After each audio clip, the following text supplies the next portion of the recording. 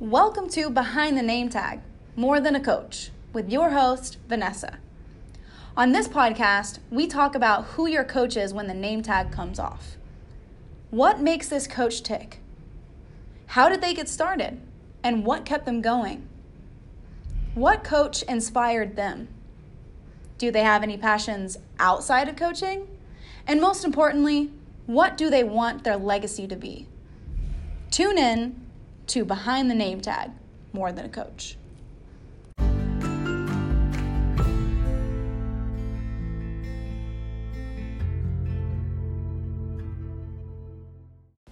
Hi, and welcome back to Behind the Name Tag, More Than a Coach, why coaches are humans too.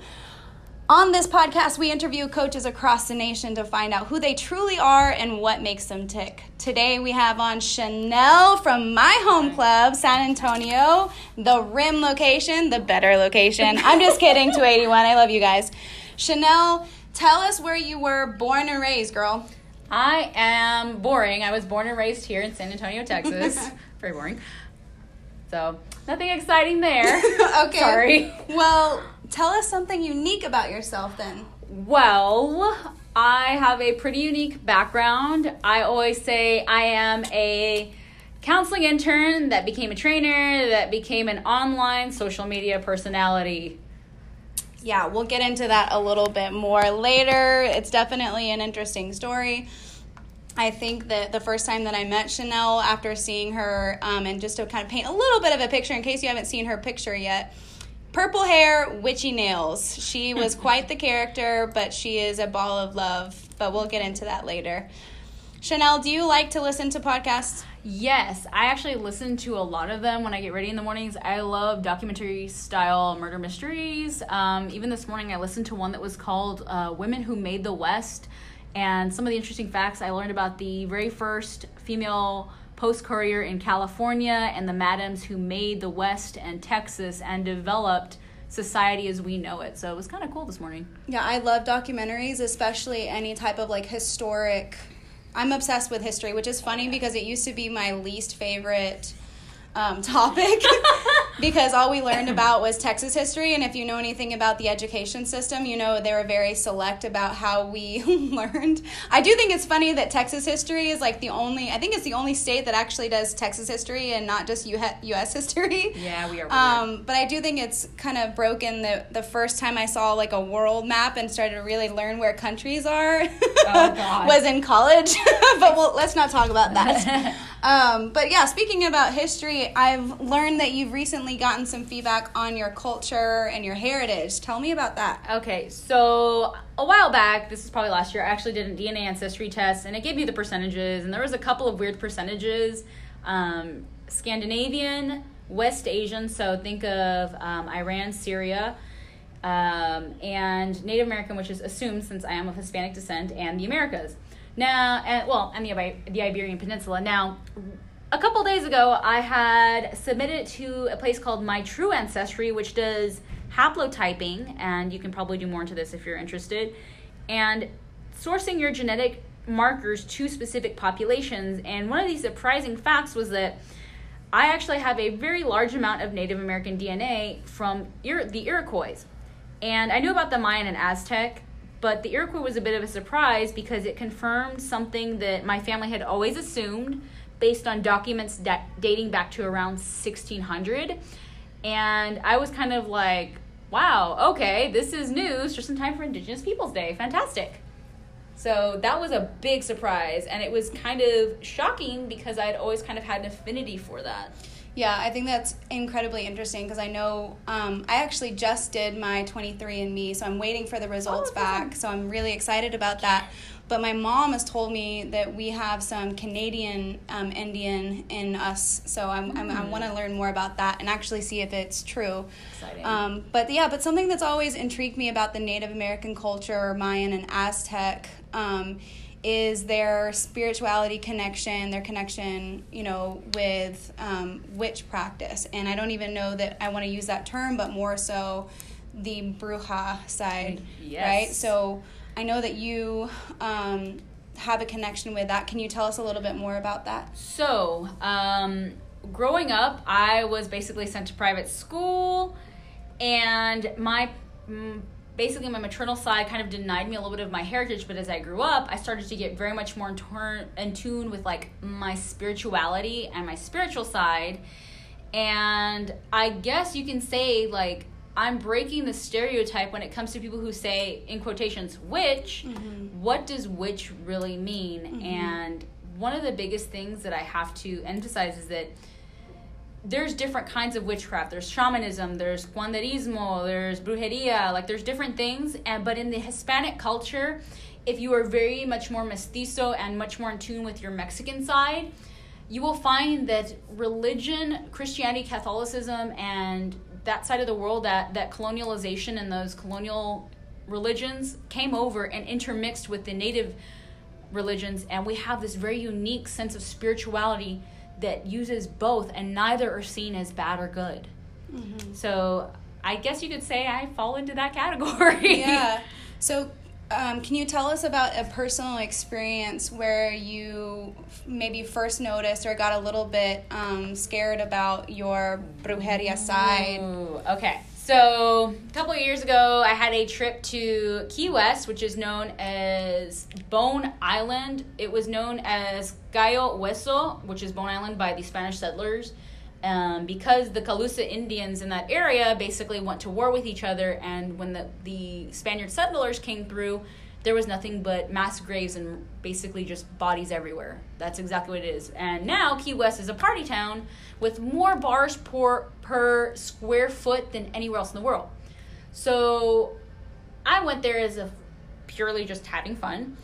And I had a really negative experience there, not with anybody, but more my spiritual side, where it really made me question my faith and my belief system and really transformed me into the brujeria practitioner that I am today, because I learned that there is more than one facet to spirituality, and the approach people have to spirituality, it's not as black and white as people think. And my own personal experience really made me see the beautiful spectrum that there is, and really made me evaluate my culture on a deeper level. Can you share a little bit of that personal experience? Because I know that story is a little hard for you. Do you want to talk about that? I mean, I can just talk briefly. Yeah. I know you can see me cringing right now, so I'm like, because it's a hard moment to relive, gosh. But it is so interesting. So essentially, most people are probably really skeptical, and I'm like, you know what? You have your skeptical beliefs. That's cool. But I went to Key West, and I was on a ghost tour, and they gave me some dowsing rods, and I had the guy who was he panicked a little bit, and he was like, okay, whatever it is, play really nice, and whatever it was not playing nice with me. And I literally felt like my arm got electrocuted by something, and I was overwhelmed with this emotional, this deep sadness and distress. And after that, basically in short, I felt something come over me that I had never felt, and it was just this trauma that wasn't mine, and I knew it wasn't mine. And what came out of the whole thing was that maybe there are different sides to spirituality, and have I really been denying myself this culture for so long because it was considered acceptable? But even though the experience was extremely negative, and it was in public, so it was very embarrassing, very embarrassing. Right. But I feel like I got something beautiful out of it in return. Well, I also think that, maybe a lighter moment that was really interesting that you've told me about too is your connection with flutes. So flutes in nature, and kind of the moment that you felt like you were almost in flow. Can you kind of speak about that? Yes. So I've made many trips to New Mexico and the pueblos of New Mexico for vacations with my family, and I've always had an affinity for collecting flutes. And there's been a couple trips where I've collected flutes, but they were handmade by actual artisans, and one of them was commissioned for me, that I felt absolutely connected to nature. And I remember I have one, it's a spirit flute, and it's wood, and I was sitting in the gorge in New Mexico, and I think there's a photo my parents just snapped randomly, and I was just sitting there, and I was playing, and it's music in that regard just comes naturally, like you're not thinking of a melody, it just happens. And I think that was one of the few times I felt absolutely connected to something about the world and nature, and just being present in that moment. And I had another time I was in Mexico, in the Yucatan, And my mom always told me, you're going to love the Yucatan. She just always felt at home, and that's because of our heritage on her side. Mm-hmm. And I have a clay flute that is from Nahuatl, so Mayan descent. And it was crafted by somebody there. And I remember I was sitting literally in the rainforest in Chichen Itza on the pathway. And I was just sitting off to the side, and it was in the evening. And I was just playing, and it was just... I felt comfortable and at home. So yeah, I think that's so interesting to me when, like, besides our epigenetics, I think that there's also, you know, this is obviously based off of your personal and spiritual and potentially religious beliefs, but the connection that you get from certain places or even physical tools, so like the flute, it's just really interesting to me, the impression that it can have on you and the expression that can come through it, the home feeling sensations that don't even, like, that almost create themselves in the moment with it, versus something that is necessarily tied with your immediate family, but genuinely coming from your heritage. I think that those are really interesting moments in our lives. So to talk a little bit more about, you know, how you and I know each other through the fitness realm, through Lifetime, yes. I want to hear a little bit more about how you got into this world. So what's your previous experience? Where did you start getting into fitness? Oh my God, that's a fun story. So I started my own personal experience with fitness 9 years ago, almost 10 at this point. And I was always the fat chick, and I hated the stereotype, and I'm not fat. I was always just overweight slightly, but when your Hispanic parents are calling you gordita, it doesn't sit quite well as we age, especially when I have such a strained relationship with culture in my family. And I started going to Zumba classes, and I lost a ton of weight, and I did that originally to, you know, slim down, and it worked. Now, then I broke my foot, and when you can't jump around anymore, you become distressed and panicked, and you're like, oh my God, I'm going to get fat again. Well, I had a friend who took me into the industry of lifting, and all it took was I dedicated 1 month, and within that month, I saw the changes I had always wanted to see, and here we are. Now we're 7 years later of weight training. And then I decided about 2 years into that, why don't I make this something, a career? I love training. I love working out. Why not make it a job? So I went for my very first cert. I've been training for 5 years now. And I actually trained at Gold's to start. And believe it or not, my original boss actually works with us here at the Rim, ironically.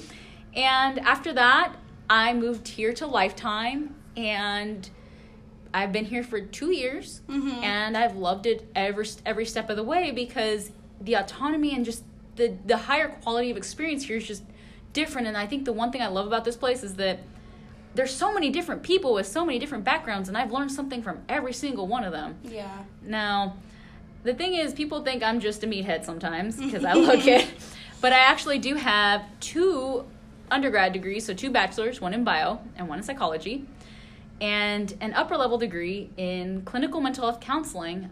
That's a Master's of Science. And I actually did attain my LPCI license for a time.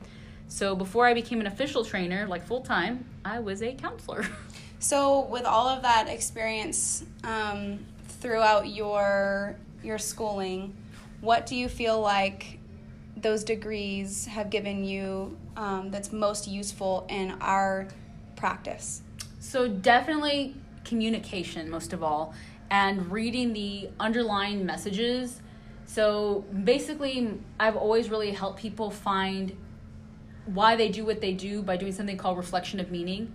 I love to link what they're telling me, the feeling behind what they're telling me, to a value that we've discussed previous and why it's making them do what they do. And often they have that light bulb aha moment, and they're like, oh, now I understand. And I think that empowers them as clients to really embrace the journey and the strife and the struggle, but also the good stuff and the rewards that come out of it. So by able to figure out how they communicate, I think I'm able to empower them as people. Right.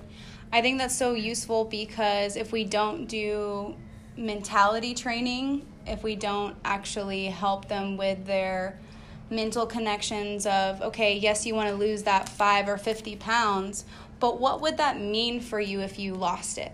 And what would that do for your life? What would that open up for you in your life? I think that that's actually even sometimes more helpful to have those types of moments, because then it finally also kind of maybe alleviates or helps them refocus why their goals mean something to them. So if you were to look at a philosophy a philosophy in life that you believe in, what do you feel like that would be? So whenever people say philosophy, I always think of like abstract concepts, and I know that's not what it is, but I used to be much more planning oriented and really focusing on what am I going to do tomorrow, today, this hour, that hour. But as I've grown older, I've become a little more nomadic and fluid, and taking everything in stride. And by doing so, I've kind of decided, you know what? I'm going to be a jack of all trades, master of maybe one, because I need to know all these different things so I can be successful in all these different areas. And maybe if I decide to change things up as I grow older, I have the skills to take anything on. Yeah, I think that being able to take an interest in psychology is considered like that, just being a jack of all trades, because if you don't understand people, if you don't understand thought processes and behaviorisms and what's making them choose to eat how they eat, what they eat, the cultural impact of that, then you won't ever be, I feel like, the best possible personal trainer and fitness trainer that you could be, because you're not taking the time to understand the human, because it's a human first and then goals second, right? Philosophy, and I don't know that you would necessarily call that the same thing as your why or your purpose. Yeah. So dive a little bit more into what do you feel like you've discovered your why or your purpose, and what would that be for you? So honestly, I still am figuring out why the heck I'm on this planet, but the one thing I think I do day to day is just, I love the showmanship of coaching and the flair of it. I love joking around and being not only just an educator, but that motivator and putting on a show. Growing up, I did dance for many years, even if I was a little chonky. I did dance, and I loved putting on the makeup and the costumes and dressing up and becoming somebody else for just a split moment, or making this place my stage. And I've always had a natural drive and a affinity for to do that. But in doing so, I always love to dress up. We all will find out later. I loved doing that, and I found out as I aged, Halloween isn't just one day a year. I can do it all the time. So, but outside of that, I really never had an intention to help people, and I'll be flat honest. I never intended to be a practitioner. I was like, I'm going to sit behind a desk and be a data analyst, and I'm going to do all the research in the world. But I have a natural gift and a natural tendency towards helping people, and I don't realize I'm doing it till it's already done, and I just kind of got stuck doing it. And it's not a bad thing. It's just, I do it out of just a pure habit at this point. It's just something that comes naturally. I think that's interesting, because that's something that I also discovered, obviously being in the same profession. When I started noticing I was a natural at it and it felt rewarding for me, it equaled my purpose and my why. But I also think that it's okay to evolve as we age and potentially develop a different why or purpose. And that's been a little bit hard for me, because I started, especially when I left Gold after 7 years, I lost a little bit of myself, and I went through that whole questioning of identity and what else am I good at? Is this really all I'm good at? And so now 2 years ago, coming up on a 2-year anniversary of my first personal podcast, not this one, but another one called Coffee Connect, that was when I started trying to reach people in a different way, because that was one of my biggest beliefs too, was just, how do I help people? How do I maximize my impact? Well, if I get on a podcast, then I could potentially reach people in different cities or states or whatever. I mean, that's the ideal way. And continue mentorships through my short episodes, because I really do feel like even our mentors can change throughout our life as well. So maybe it's not in the fitness realm. Maybe it's more in your personal life, as far as, because I know that we haven't even touched on your gaming. Oh my God. Your Twitch. But what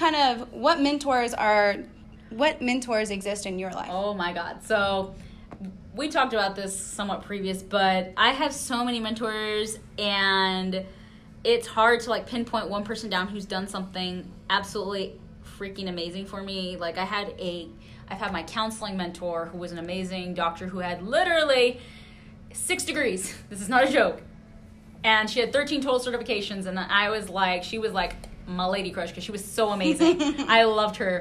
Her name is Dr. Robles. She was an amazing supervisor for me, and she taught me a lot. You know, in the video gaming realm, we've got somebody who goes by Manic Socratic. We have McQueeb. We've got, Yogi Butt. We got all of these amazing video gamers who I look up to, and I've developed these amazing, like, personal relationships with out of nowhere, out of left field, who have really been mentors and guided me to where I'm at now. And how amazing that you've been able to take that passion, that play, that fun thing, and actually build it into something. I heard you actually hit a landmark the other day. Oh my God. Yes. Okay. So Twitch is an entirely different social media profile. I am a streamer by evening after I get out of here. I know it sounds really ridiculous. When COVID hit, I was so anxious about not having social contact with my friends here, my coworkers, my clients, that I developed a severe anxiety. And my fiance, who's amazing by the way, told me, why don't you start video game streaming? And I was like, what? So I had kind of already started previously, but just for friends, nothing serious. On March 23rd, I started my video game streaming career. And as of the other day, I hit a landmark 1.1 thousand followers on Twitch, with an average viewership of 65 individuals depending on the day. So it is just, I am still kind of like processing this. I was like, so I am a Twitch affiliate, which means I am I guess you could say kind of like a 1099, if you will, in the Twitch stream. But I did it because I was anxious, and I streamed 2, 4, 6, 8 hours a week. Very minimal compared to some people put in those 6 or 8. So to reach 1,000 in less than a year, when people have been doing this for 7+ years and never have this kind of growth, is just like, it's mind freaking blowing. It's a big deal. Yes. So that's pretty freaking cool. But I'm sure that it also still feels like play. I think that play, in every definition of the word, I feel like it's important to remind ourselves to be childlike and kind of connect with the things that give us that ultimate joy. I know a couple of those things for you is cosplay and Twitch and makeup. Yep. No big deal. You have your own personal line and dance and perform. So tell us a little bit about that side of your life. Okay, so when I said I'm a jack of all trades, this is not a joke. I love to dabble in things, and I did make a reference. When I found out that as an adult, I can dress up whenever the heck I want, however I want, and make my own costumes, I became a cosplayer. And cosplay, for those of you who are not in the industry, is costume play, and you can create your own costumes based on your favorite virtual gaming characters, anime, whatever. And I can cosplay live on stream as a character. I was going to conventions in cosplay, and I loved people seeing that I could do all these amazing things. And it was something that I just loved doing. Like right now I'm working on one for Halloween, so if y'all stay tuned to the socials, y'all will be seeing the costume here live at the Rim during Halloween week. I also dabble in makeup, because as a dancer you play with makeup, and I actually hated it when I was growing up. But now I love makeup. I come in every day, and as Vanessa says, my liner's always sharp. She has wings today that could make her fly, y'all. So I'm always dressed up here because I feel like it's me putting on my character and my stage for the day. So I started working on a line that is rooted for the alternative culture and inspired by my experience video gaming or meeting all the different subcultures in the gaming world. So we're working on that. There's a lot of work ahead of me, and due to COVID, it's kind of pushed things back a couple of months, but cross your fingers, guys. We're hoping it comes out, well. I think that's so interesting. Oh, God. And then another aspect, beyond your expression through makeup God, I know, right? and clothes is your favorite music, which I think makes you so unique because I've never really heard of anyone else liking this style of music. Oh my God. Okay. Can you talk about it? Yes. So, I love so many different types of music. I've gone to rock festivals continuously throughout my life, but there is one thing that sets me apart, and I got teased for it relentlessly, but now I'm like, what now, guys? I love K-pop. What is K-pop? Korean pop music. Okay. It is come from what's called the Hallyu, which is Korean wave. And if you guys don't know already, you've probably heard of it because of BTS, who's been stateside. I've been to almost every one of their concerts. Y'all can laugh at me later. I love K-pop to the point where I actually became a dance instructor in certain types of K-pop dances and would teach at conventions. And there was photos. I have evidence, y'all. And I would teach private workshops on these dances to willing fans and people who wanted to learn. Mm-hmm. So, yeah, I'm a K-pop fan. Okay, so beyond the fact of, like, how you actually like to dress outside of Lifetime, Oh, my God. Your resting gym face. Oh. Even without the mask. With mask and without the mask. Okay, I think okay. people probably have a lot of false assumptions about you because, one, your hair is purple. You got you got wings for days, and you got your witchy nails. I have long nails. So just to kind of give you all kind of a little bit of an image, what is one false assumption that you've known about or that you think that people would have about you? Oh my God. This happens so frequently. Clients tell their trainers, oh my God, she looks so upset. She's so intimidating. She's scary looking. Yeah. People think I'm mean because the mask makes it that much worse. But I have the RBF. You can look it up what that means. I'm not very expressive unless I'm talking, and I pretty much keep a flat affect and flat face going through unless I'm actually doing something. It's not on purpose. But people assume I'm automatically mean or scary or intimidating, and I'm really not. I think when they get to see me as a coach or get to see me playing around, that I'm definitely not that way. And I still think it's funny that we get mistaken for each other because we look absolutely nothing alike. But, I have sandy blonde hair. She has purple hair. I have no nails. She has witchy nails. I wear barely any makeup. She's, like, dressed to the nines. It's like, this is true. It's really funny. But I don't know. I take it as a compliment because I think that we also have some pretty, like, similar energy. Yes, as long as you talk to each other. Yeah. As long as you give us a time of day. But yeah. Between connecting with people in the gym and then connecting with people on Twitch and more the gamer world, how do you like to connect with people the most? Do you have like a favorite, one or the other? Well, I think they both have their unique nuances, and I don't really prefer one versus the other. Like, when I'm training in person, I'm coaching here, I'm working with my clients one-on-one, it's very personal, and it's much more of a collaborative relationship between what's going on with them and me, and us developing that relationship together. Versus when I'm on gaming, it's everybody telling me about their day, and I'm just letting them vent, and it's more of a one-sided thing, and I'm putting up this front that everything's perfect.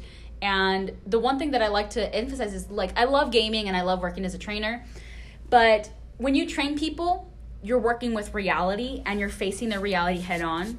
When you're in the gaming world and I'm on a stream, we are creating a virtual reality and a fantasy to dissociate from reality so that they can have an escape for maybe a couple hours out of their day, and you can make that day a little better because their reality is not what they want to deal with. So I get to see both sides of human nature, and I think there's a beauty in that, honestly. Yeah, I think that that's a true gift to be able to see and create kind of like a fantasy land, It's you so much know? fun, honestly. Yeah, like a dreamland versus the harsh reality of, okay, your actual day-to-day decisions have brought you to this place where you're totally unhappy with your life. How do we encourage more positive changes in your life to change your reality? So when you're listening to people on the chat board or people in person, I'm sure there's some things that you're just like, your ears perk up? Like you get really excited to either listen about or talk to people about. What is that for you? Oh my God. I am a culture nut. I love learning about other people's cultures, and maybe that's part of my own mix of heritage and not really having much of an identity growing up. But I love hearing about where people are from, and I think the beauty of me being on Twitch is no matter where you are in the world, you can be on a freaking island in the middle of the Pacific Ocean, and I'm getting to talk to you and learn about who you are, what your life is like. And I have a very unique trait, I guess. This is something I guess I didn't tell Vanessa before. I have a very large Australian following. Very, very large Australian following. And a lot of them are Australian wrestlers. We don't know why. So weird. It's a weird thing. So but weird. Learning about where they come from, their culture, Yeah. my people in Scotland, in Korea, in even I've gotten people even on the coast of Madagascar. This actually has happened. That's crazy. So learning about their culture, and one of the things that I love because of the culture is 90% of my client base training at Lifetime full time is either foreign born or of a different culture, and have lived an amazing life. And I have so many stories and so many experiences with them, and it's amazing because every time I meet them, I learn something new. Can you tell us a little bit about a couple of your, maybe not the favorite clients, because we can't say that, yeah, but maybe some of your favorite stories with your clients? Okay. So one of the things I love about is that my clients tell me all about their lives, their cultures, and they'll bring things into the equation. I have one who's actually leaving to Pakistan today. Hope she has a safe trip. She will be gone for 2 weeks. And I love hearing about, what it's like over there. She sends me pictures, and makes sure she's working out over there. But she also, she's like, I'm going to bring you something. I was like, oh my God, don't buy me anything expensive. And she's like, no, it's a sign of respect, and I want you to see my culture. So she wants to bring me a traditional Pakistani garb. I've had a client from Tokyo who actually invited me to a private tea ceremony, and educated me and a few close friends on the beauty and the art of tea in Japanese culture and history. And we were the VIP guests of the night to do that. Wow, yeah. So I just love that. I love culture. It's fun. Yeah, I think between food and music, even if you don't understand the words, hearing the beats and the rhythms, food and music are some of the most universal languages that we have across the world that I think anyone can appreciate. And so, can you tell me what is your one favorite multicultural dish that you love to either make or enjoy? So we all know trainers love food. It's just we can be bribed. We easily. work out to eat. We can be bribed with food quite easily. Pretty much. But I have always loved Asian style food from East Asian, West Asian, Southeast Asia, and because my clients are mostly of Western Asian or Asian descent, miraculously this has happened. They have often shown me dishes or shared dishes with me that are family recipes, or they bring food and they're like, I want you to try it. And I'm like, are you trying to bribe me? And they're like, maybe. But I love Asian food, and for them to be able to share that with me is amazing because, not only is their food delicious and authentic, but it's a chance for me to establish that relationship, and that's a very good sign that they've been vulnerable with me as a person. Yeah. And I am welcomed to being that helper for them. It's a sign of respect. Mm-hmm. Yeah. I think that, man, this relationship that we have with our clients, we're of being of service all the time. We love to help. We love to heal. But unfortunately, we don't like to ask for help. And we don't like to, we don't like to make people's lives harder. I don't know where it comes from. I don't know how to say it any other way. But what are you most comfortable, if there's one thing, what are you most comfortable asking for help with? Oh my God, I hate this question so much. I know, it makes me uncomfortable too. Okay, so I'll be 1,000% honest with everybody. I hate asking for help. I never have. I'm stubborn. I can be busting my behind and hurting my head and banging my head on the wall. I'm still not gonna ask you for help. Mm-hmm. But it could take me 1 year. It could take me a couple months. It could be a couple hours or days, just depending on how vulnerable I want to feel with this. But recently, I decided I'm tired of being frustrated, and I need to check myself as a professional that while I know all the stuff I need to know about rehabilitation, corrective, and I've been specializing this for 5 years, I don't know everything there is to know about being an athlete. And 5 years ago, I got derailed from my very first powerlifting competition due to having my knee kicked out by a special needs child, because I used to work with special needs children back in the day. I finally overcame my embarrassment and my insecurity and decided to be vulnerable, and I asked for help from a dear friend who is now my powerlifting coach. Mm-hmm. And I am currently prepping for my very first meet 5 years later in February of this year. So we got to give a shout out to my powerlifting coach, Road. Yes, that's his actual name, guys. Shout out, dude. He is an amazing coach, and he listens to me vent and get frustrated, and he always coaches me a way out. He always says, okay, well, let's look at this. Let's try this way. And he never lets me get down on myself. Mm-hmm. And I think the one thing that he's really taught me is the form and technique that I was using is great for the average person, but it's not great for an athlete. And for him, even just that second set of eyeballs, I'm getting to experience what my clients experience with me. And it's a different world, guys. Yeah. I think every coach needs a coach. I'll say that until I'm blue in the face. And I think that there's some really brilliant moments of just realization and ahas. I think that I have a definite bias towards females just because I am a female, especially with my body image issues, and that's a whole nother tangent for a whole nother day.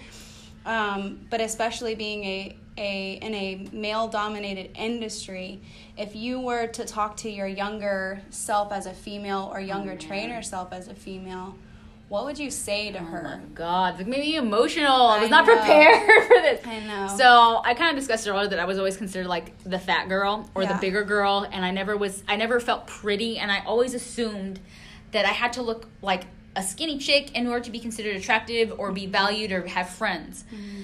And the one thing I think I could say most of all is that your body's going to change a hell of a lot in the next, 20 years of your life, girl. Mm-hmm. And everything you do is going to be valuable no matter what. Mm-hmm. And your body is going to take the shape of how you will be training. Mm-hmm.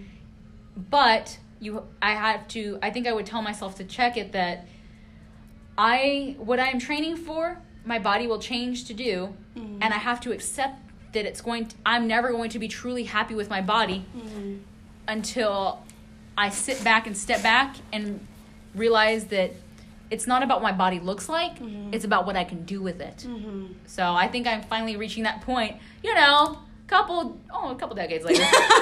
I'm fine. Just a young 30. Starting 30. My life. Oh, yeah.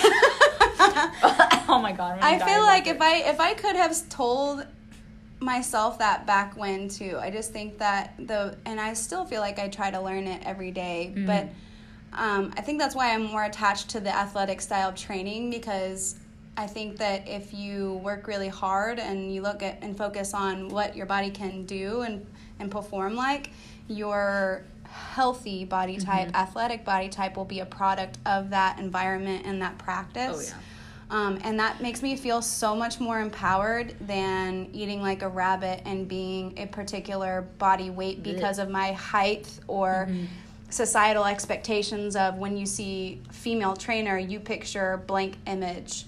That's one of the most false assumptions I feel like most of the general population has, is that when you hear the word trainer, you should be a certain depiction. And I think if we could break that standard or that expectation or that visual representation, it would be a hell of a release for quite a lot of people that put too much pressure on themselves. Oh, yeah. So speaking about truths, I want to hear, how young are you? How young am I? Yeah, how many years have you been alive? I've been alive 30 years and 1 month or 2 months and 12 days. Now, after that amount of life, I know that's a young life, but there has to be some truths that you know to be true that you would pass down to if you ever choose to have children or just close family, friends, clients. What do you feel like are those truths? 3 truths that you know to be true. So I definitely had to think about this one because this was actually a very hard question for me, because it's not that I can't think abstractly, it's that what do I feel is valuable when I have all this freaking knowledge? And I think the first thing I would think of is that just because just because you're good at something doesn't mean you're going to love it. And just because you love something doesn't mean you're going to be very good at it. And that's hard. It's a hard pill to swallow. Yeah. And I think that's where the thief of joy becomes comparison. Yeah. So I have to kind of remind myself that I am going to be the best me, and there's always going to be someone better than me. But as long as I enjoy it, what the heck does it matter? That's so, and that hits me right in the heartstrings, because especially now that I tie it full circle, because when I was younger, I idolized soccer players. So one of the biggest soccer players of my generation was Mia Hamm. And I even, this is another like kind of side personal story, but when I was younger, I wanted to be an ODP player, right? What? So yeah, Okay. an Olympic development player, right? And one of my best friends was one of those in Austin. And no matter how much I practiced, I was always named the player on the field that had the most heart, not the most talent. That was an easy way of saying you're not the fastest, you're not the most skilled, but you have a damn lot of heart. And I didn't know what that necessarily meant, because I was like, well, what heart's not going to get me on a collegiate team, Division I. That's not going to get me in the Olympics. And it really was like a false idea that I had of my identity, even throughout school. But just because I loved soccer didn't necessarily mean that I was going to be good at it. Yeah. But learning what I learned from being in athletics, the discipline, the camaraderie, the connection, the athletic expression, I ended up channeling that and then making it a profession, even after changing my degree twice in college. And then channeling that heart that they spoke of into how I like helping with people. So I think that's really interesting. Yeah.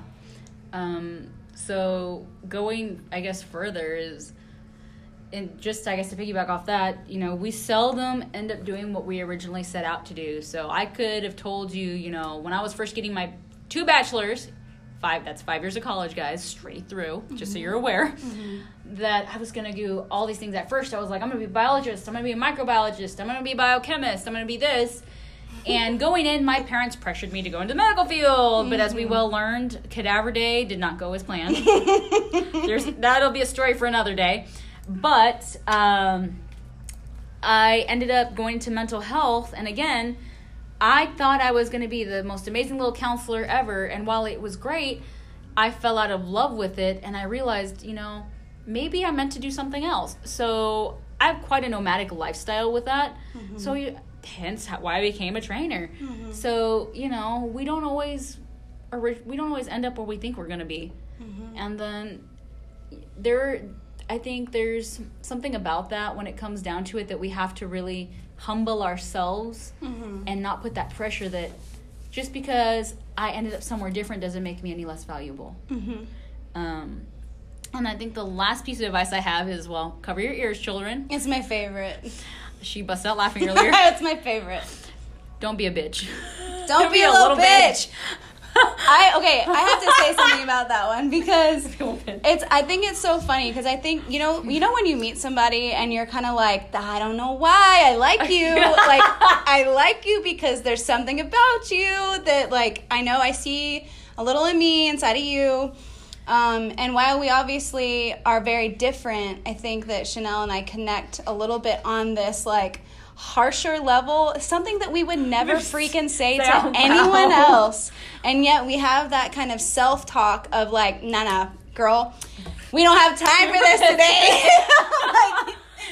Because let's be real, I'm going into powerlifting. I've been out of the circuit for 5 years. I'm 30. They changed my weight class on me, so I'm no longer 72. I'm up to 76.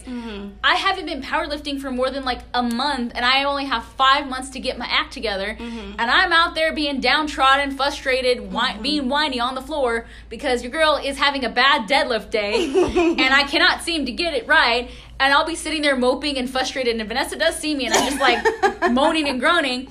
And there's been a time when I was pulling a deadlift and I was like, I can't do it. I'm never going to be as good as so-and-so. Because I have a lot of friends who are on my powerlifting team. Right. Who are my same weight class. I'm like, I'm not going to be as strong as them. And then I have to realize I'm like, and then I think last week I was deadlifting and I realized I was like, don't be a little bitch. And I pulled off the new Maximum PR, and I was like, okay. Yes. So that's where that comes from, in case you was wondering. That, I call it the Beyonce energy. Energy? I feel like it's just everybody has that next level of their personality.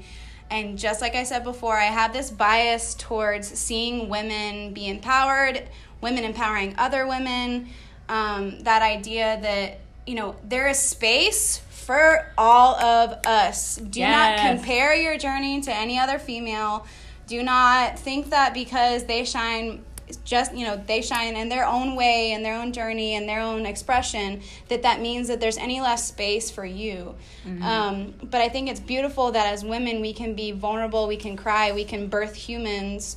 I think that there's a lot of power in our femininity and our vulnerability.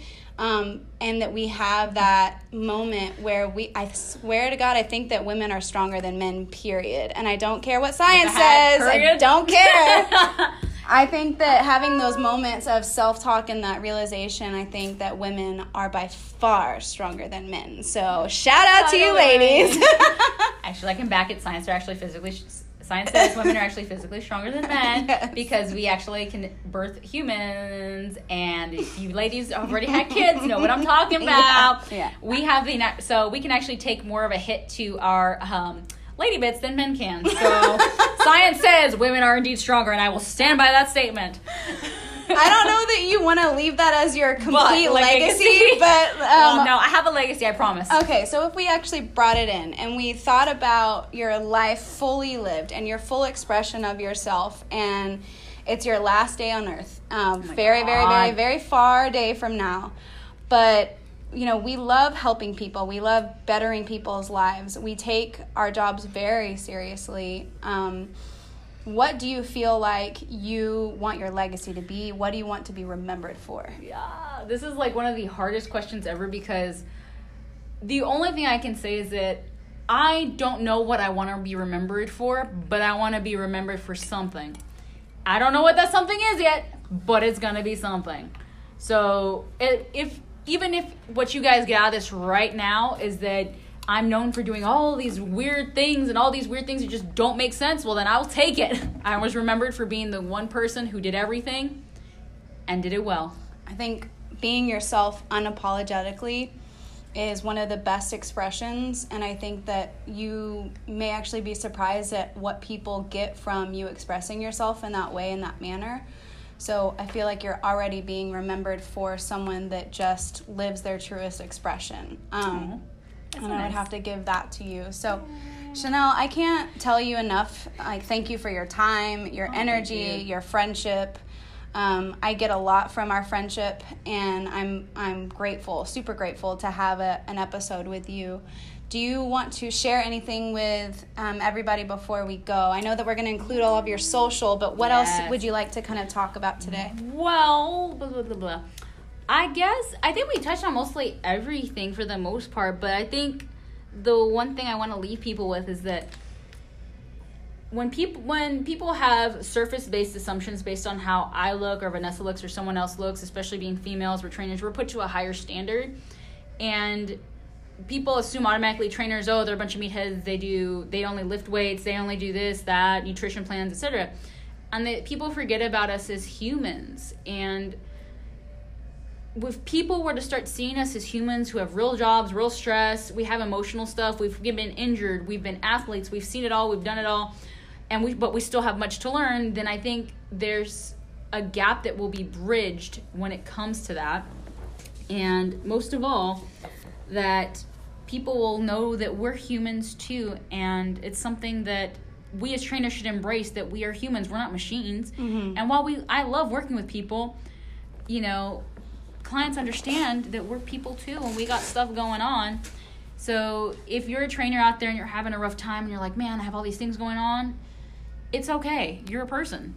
Yeah. And I think that one thing that I do as a streamer, as a trainer, as a former mental health professional and still advocate for mental health, is I preach on the subject of be open, be vulnerable, be authentic to your people who you're working with your friends, your family, your coworkers, because if you can be an authentic person in a safe space, you can live your truth, whatever that may be, and you can be unapologetically yourself. And you can attract the tribe that's meant for you. Yes. And that feels so good to be in your most authentic expression of self.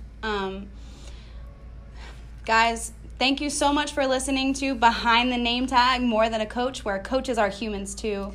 I appreciate every human and their journey. I hope to continue to connect and shed light on how uniquely beautiful we all are.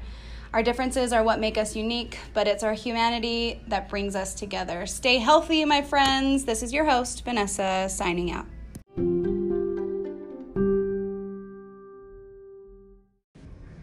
Thank you so much again for listening to Behind the Name Tag, More Than a Coach.